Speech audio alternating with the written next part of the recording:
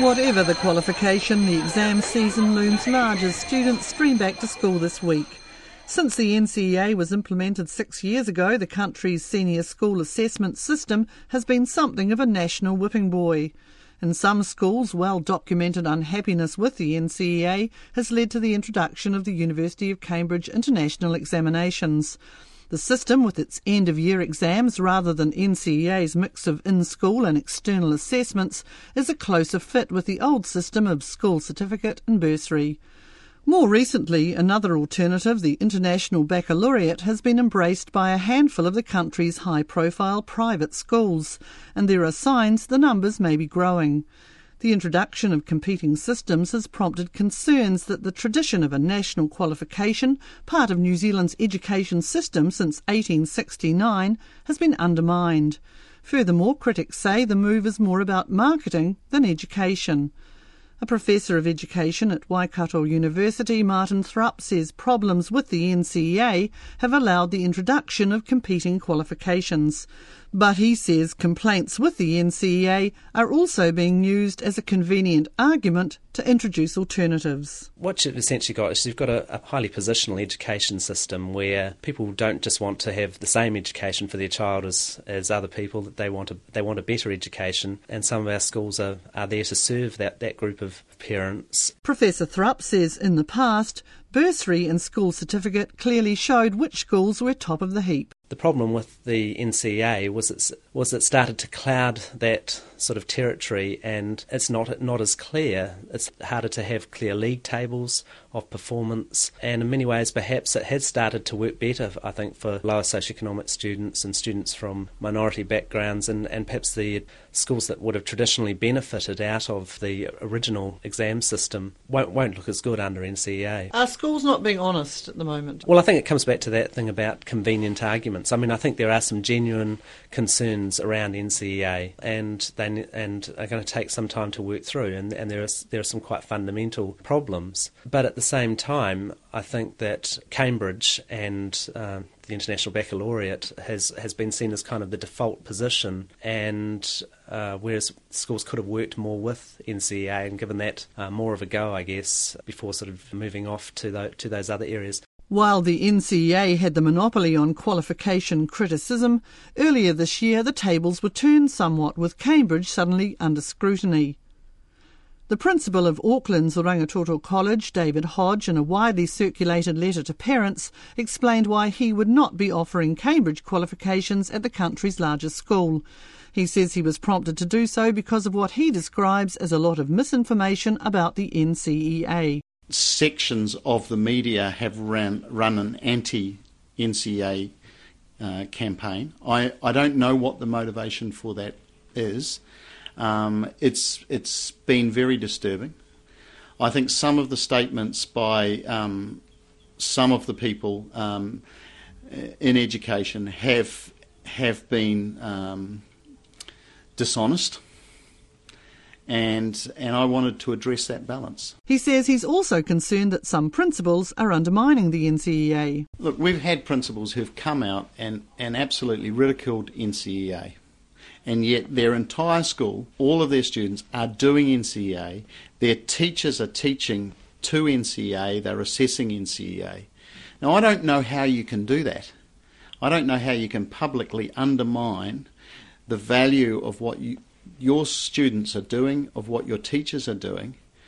It escapes me. The headmaster of Auckland Grammar, the first school to use Cambridge assessments, has acknowledged some concern about how constant criticism of the NCEA could affect the students at his school not considered bright enough to do Cambridge. In an interview on Radio New Zealand National earlier this year, he said he hoped it wouldn't foster the impression that the NCEA was just for the also-rans. It sources for courses, what suits certain boys. Cambridge, we would never, at level 2 and 3, for example, in 6th and 7th form, we would never put all our 6th and 7th formers through Cambridge because, it would be it's just not suited to all of them. Just like, we wouldn't put everybody through NCEA now because it's not suited to our top boys. But do you send the message that the NCEA is really the one for dummies? I hope we don't. I mean, look, that's a difficult one for us because I could either stand on the sidelines and say nothing and just go on with, which is what a lot of principals have done, Or I come out and say something, and I know that people think, well, 40% of your boys are doing NCEA, so what are they thinking? However, as I said, the way that we implement it at school, we are still being incredibly rigorous and demanding on them. And so we feel a little bit more comfortable about that. But it's not an easy one. The Minister of Education, Steve Mahari, weighed in against Cambridge on Radio New Zealand National's Morning Report. I would like to think in the future as people wouldn't see the need to take an exam like Cambridge, which, as we all know, is a private company in Britain that wrote an exam for the colonies because they didn't have their own exam system. So this is an exam system for places like Botswana. There's nothing in it that has a relationship to New Zealand. Cambridge. It's here in this famous university town that the Cambridge International Examinations, or CIE, were developed for overseas countries back in the 1860s. Now, every year, 1 million students in more than 150 countries around the world are involved. CIE senior staff seem almost baffled at the criticism of their system. Anne Puntis, the chief executive, heads what she says is a non-teaching department of Cambridge University. She and the department's Director of Assessment Services, Di Palmer, explain the relationship. We refer to ourselves as the department. I don't know what the technical term would be. We're a subsidiary. We're a syndicate of the universities. Yeah. The old-fashioned name for us. We're now called Cambridge Assessment. The body of the whole of our organisation is called Cambridge Assessment. It was called the University of Cambridge Local Examination Syndicate, and the syndicate part of that refers to a group of the fellows of the university who are given the role of actually running an organisation that does what we do. We are all employees of the University of Cambridge, so it's a complex. The university as a whole is a complex organisation, and the colleges within it have a complex relationship to the university as a whole. Ms Puntis is impatient with the suggestion that her organisation is trading on the name of a prestigious university to sell exams to schools trying to find a competitive edge. I don't know whether it's necessary for me to say anything to that. I don't believe that is the case. I don't believe that schools have come to Cambridge because they feel they have to. And you referred to trading on the name of Cambridge. We are not trading on the name. We are simply ourselves. We are not forcing anyone to do anything that they don't want to. We are simply making an educational service available to people, and when they show interest in it, we establish a professional partnership to ensure that it meets their requirements. She acknowledges that in the early days the exams were developed for countries that didn't have their own qualification system. That's, as I said, nearly 150 years ago. The circumstances have changed a lot since that point, and we do still have relationships with governments, different overseas governments, where we provide examination services for those governments. But much more frequent and something which is actually a rapidly growing part of our business is the relationships we have with individual schools or with clusters of schools who take our qualifications. That's something which is growing rapidly around the world, because I think people see education as both something which is nationally really vital, but also internationally connected. And that's, for us as educationalists, I think that's the exciting part of being in CIE. It's not only in New Zealand that questions are being raised about the place of alternative qualifications such as Cambridge and national school systems. Carol Whitty from the National Association of Head Teachers in the UK says the debate over qualifications is also a hot topic there. Catching Ms Whitty, who was travelling between conferences on that very topic, I met her at London's Paddington Station. Ms Whitty says in the UK the CIE is generally regarded as a qualification for foreign students or British students who are at international schools, but she says it's now edging its way into some private schools in England. She says that's because those schools complain that the traditional national A-levels don't discriminate enough between students. However, some would say that this is because the standards in mainstream state schools have risen to such an extent that there's far less of a gap between the achievement rates in state schools and independent schools, and it would appear that independent schools are trying to separate themselves out further, probably part of our class system, which has riven education and indeed other aspects of British life. Ms Whitty says the association is aware that CIE is being used by some schools in New Zealand. I think our advice would be to stick with your new system, because it does look as if it's born out of extremely laudable aims, deep moral purpose, and a real intention to reach all the needs of all of the youngsters. Peter Wilby is a British education commentator and former newspaper and magazine editor. He agrees that improved A-level results have sent private schools scrambling to find a point of difference. The problem we've had with A-levels in the UK is that more and more people have taken them, more and more people pass them, and we have what is called a criterion reference system now. I mean, the system used to be that no matter how many entrants there were, it didn't matter whether there were 500,000 or 1,000, no matter how many entrants there were, only a fixed proportion used to get an A grade and a B grade and so on, and only a fixed proportion used to be able to pass. So it was built into the system at one time that a high proportion would fail. I think it was something like 40% would fail. Now, that is no longer the case. We have a criterion reference system. If you reach a certain standard, you get your pass and you get your B grade or A grade or whatever it is.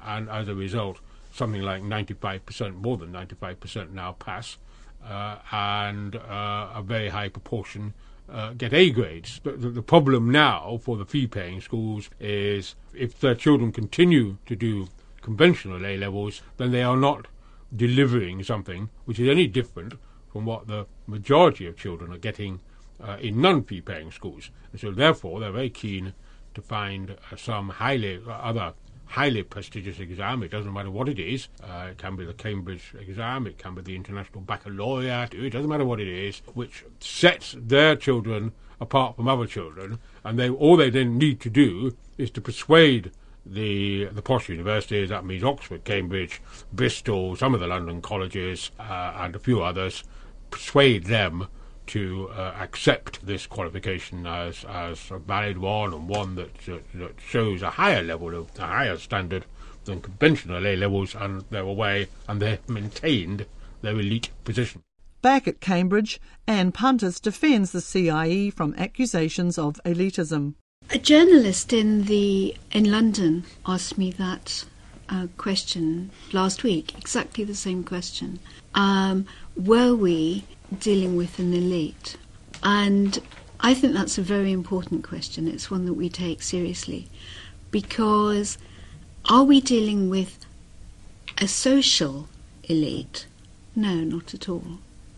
Are we dealing with educational excellence? Yes, it's hard to deny that. And Cambridge as a university is committed to educational standards. It's about the development of, human abilities. And so there is a part, even of the fact that we issue grades, that is not entirely egalitarian.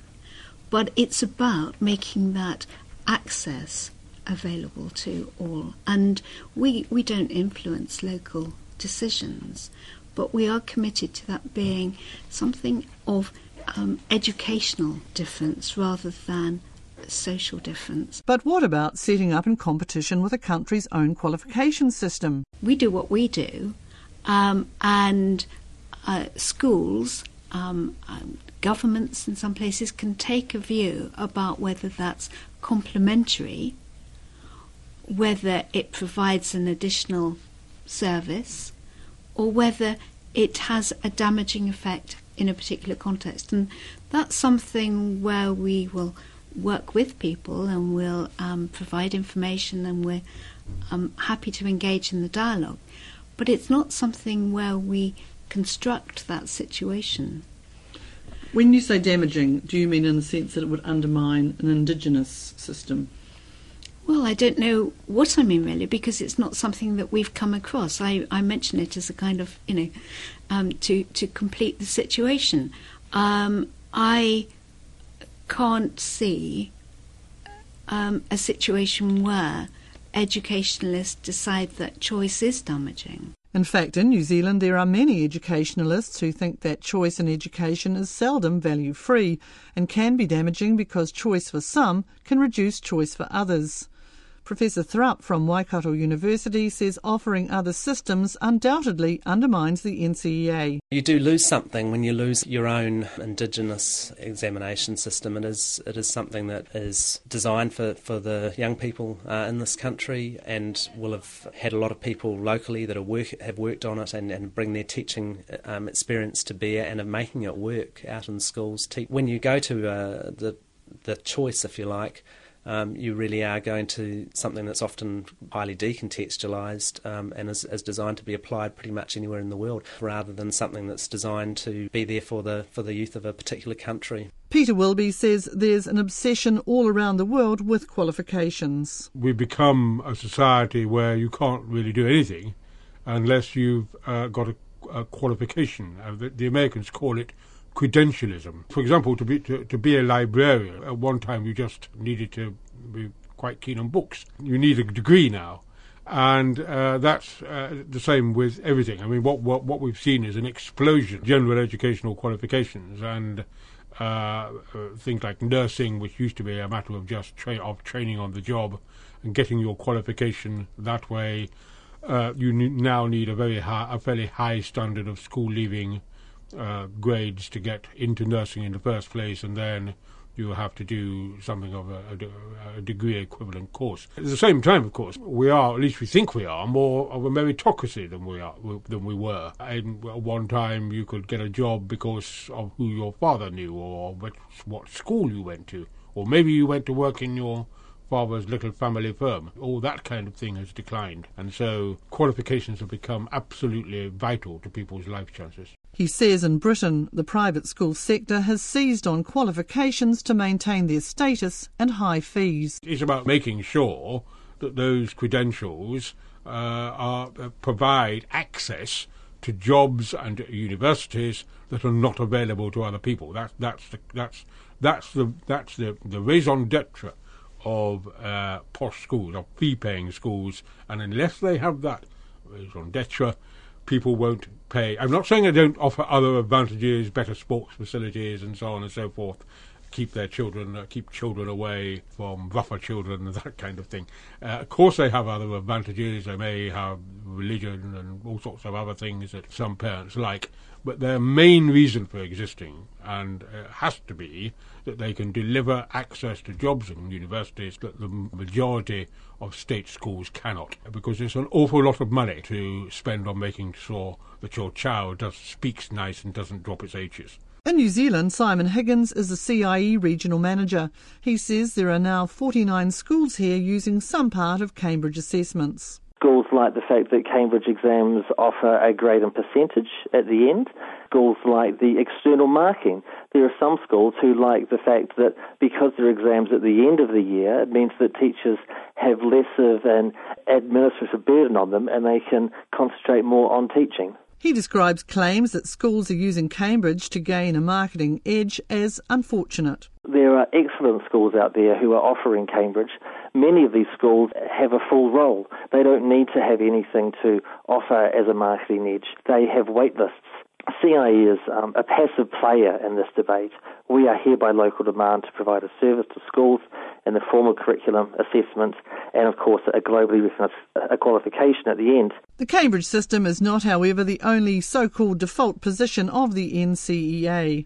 The International Baccalaureate, the IB, is now offered by 8 schools, with others planning to come into the IB fold. This is actually an International Baccalaureate badge that we got. 15-year-old Emily Frost, a student at Diocesan School for Girls, will be one of the first-year group at the Auckland School to study for the IB. There are about 200 girls in our year, and there's about 50 girls, I think, who are doing it, so it's about a quarter of our year that's doing it. The decision to use the IB at Diocesan, which had always been a cheerleader for the NCEA, was seen by some as a vote of no confidence in the national qualification. But Diocesan Principal Anne Mildenhall says the move doesn't reflect a change in attitude. Dio has always supported NCEA. It has supported our girls really well, and they have done, remarkably well. And there is no change in that. We will support the girls in the choice of whatever pathway they're going to take. She says the global aspect of the IB appealed. We were thinking about our future and really the future of education and what the world's going to look like. And if we believe, and we do, that New Zealand is part of this wider international community, then we wanted to also offer opportunities for girls for the whole school, not just for girls doing IB, but for girls to look outside and be really part of an international community. And of course IB is literally the international part of the International Baccalaureate is about being part of a much wider community than just in New Zealand. Anne Mildenhall says they did look at Cambridge as an option. But we weren't looking for simply a qualification, because the International Baccalaureate is not only about a diploma at the end, for example. We're beginning in the junior school and moving right through the school. So it isn't only about qualification. The school's deputy principal, Jane Ann Young, says under the NCEA, students have continued to enter every career choice or university course as they've always done. We never had a problem with the NCEA and what our girls would be able to do with that when they left school. What Cambridge does, it offers another assessment program to get them into the same courses, and what the IB does, it also offers that, but it has another aspect which is more international, and it has a much greater breadth to it than what we could offer under any other system. Emily says students at the school don't regard the IB as just an option for brighter students. Some of the smartest girls in our year are doing NCA, and it's nothing to do with that. It's just a personal choice, and everyone talks about what they want to do, and everyone understands in our year, there's a good understanding that everyone's just doing it for their own benefits, and it's nothing to do with smartness or being better than anybody else. Year 11 student Demi Nelson is one of the students sticking with the NCEA. I thought that if I take IB, I'll have to take science, which I don't really want to do, and maybe a couple of other subjects that I'm not so strong in, and I think that if I'm going to do that and get not as great marks as I could in NCEA, it's not worth it, and if I'm not enjoying it, I'm not going to excel in it. So I decided to take NCEA so I could take the subjects that I wanted to, and I did lots of research, and for Australia you can get in on NCEA because they're really familiar with it from their pool of New Zealand applicants, and for America they want you to take the SATs or the ACTs anyway, which is an American qualification, so it doesn't really matter which qualification you take in your country. While Anne Mildenhall says introducing the IB is about education rather than marketing, it's noteworthy that the other private girls' school in Epsom, St Cuthbert's, has signalled it too will introduce the IB. At the same time, however, use of the qualification will always be limited, mainly because of set-up costs which can run into tens of thousands of dollars, arguably out of the reach of state schools.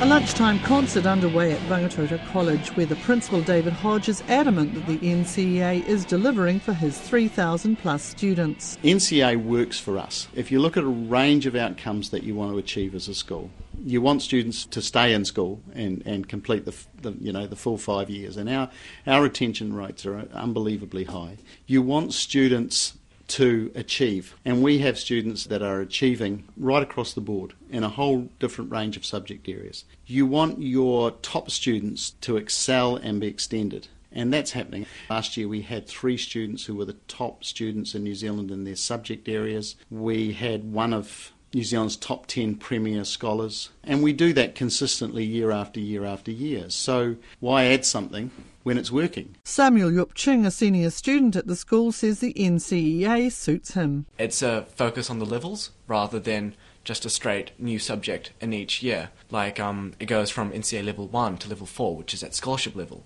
and so that caters to those driving for excellence and pursuing excellence, and it also caters to those people just trying to learn through the system. There must be students who just want to cruise through. Do you think that NCEA helps them to do that they can just say, I can get through, I can get achieved or whatever, just to get their minimum number of credits?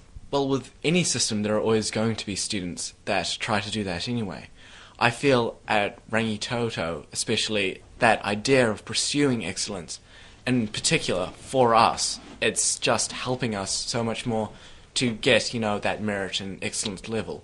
Like, we know that there will be people trying to just scrape in with an achieved, but it also means that they'll be better prepared through the modular system. They'll be better prepared for university if they choose to go down to that tertiary level. A fellow student, Kate Hayward, agrees. She says the recent move to introduce NCEA certificates that are endorsed with excellence or merit will help motivate students.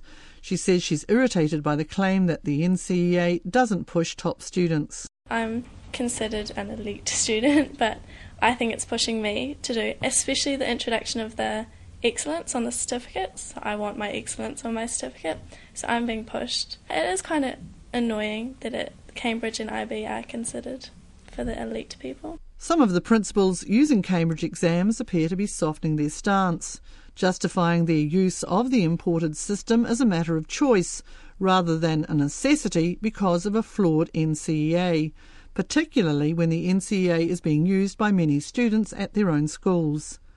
The debate over qualifications still has a way to go. However, there are signs that the tide may be turning. For example, Whakatane's two secondary schools say they're going to ditch Cambridge next year, citing improvements to the NCEA. While clearly the NCEA has still to find its feet, Professor Thrupp says it should be understood that anyway, as a national qualification, it hangs on the reputation of the New Zealand education system, which he says overseas is well regarded, even envied. It is all part of the same picture. The point about the NCEA, it is the national qualification.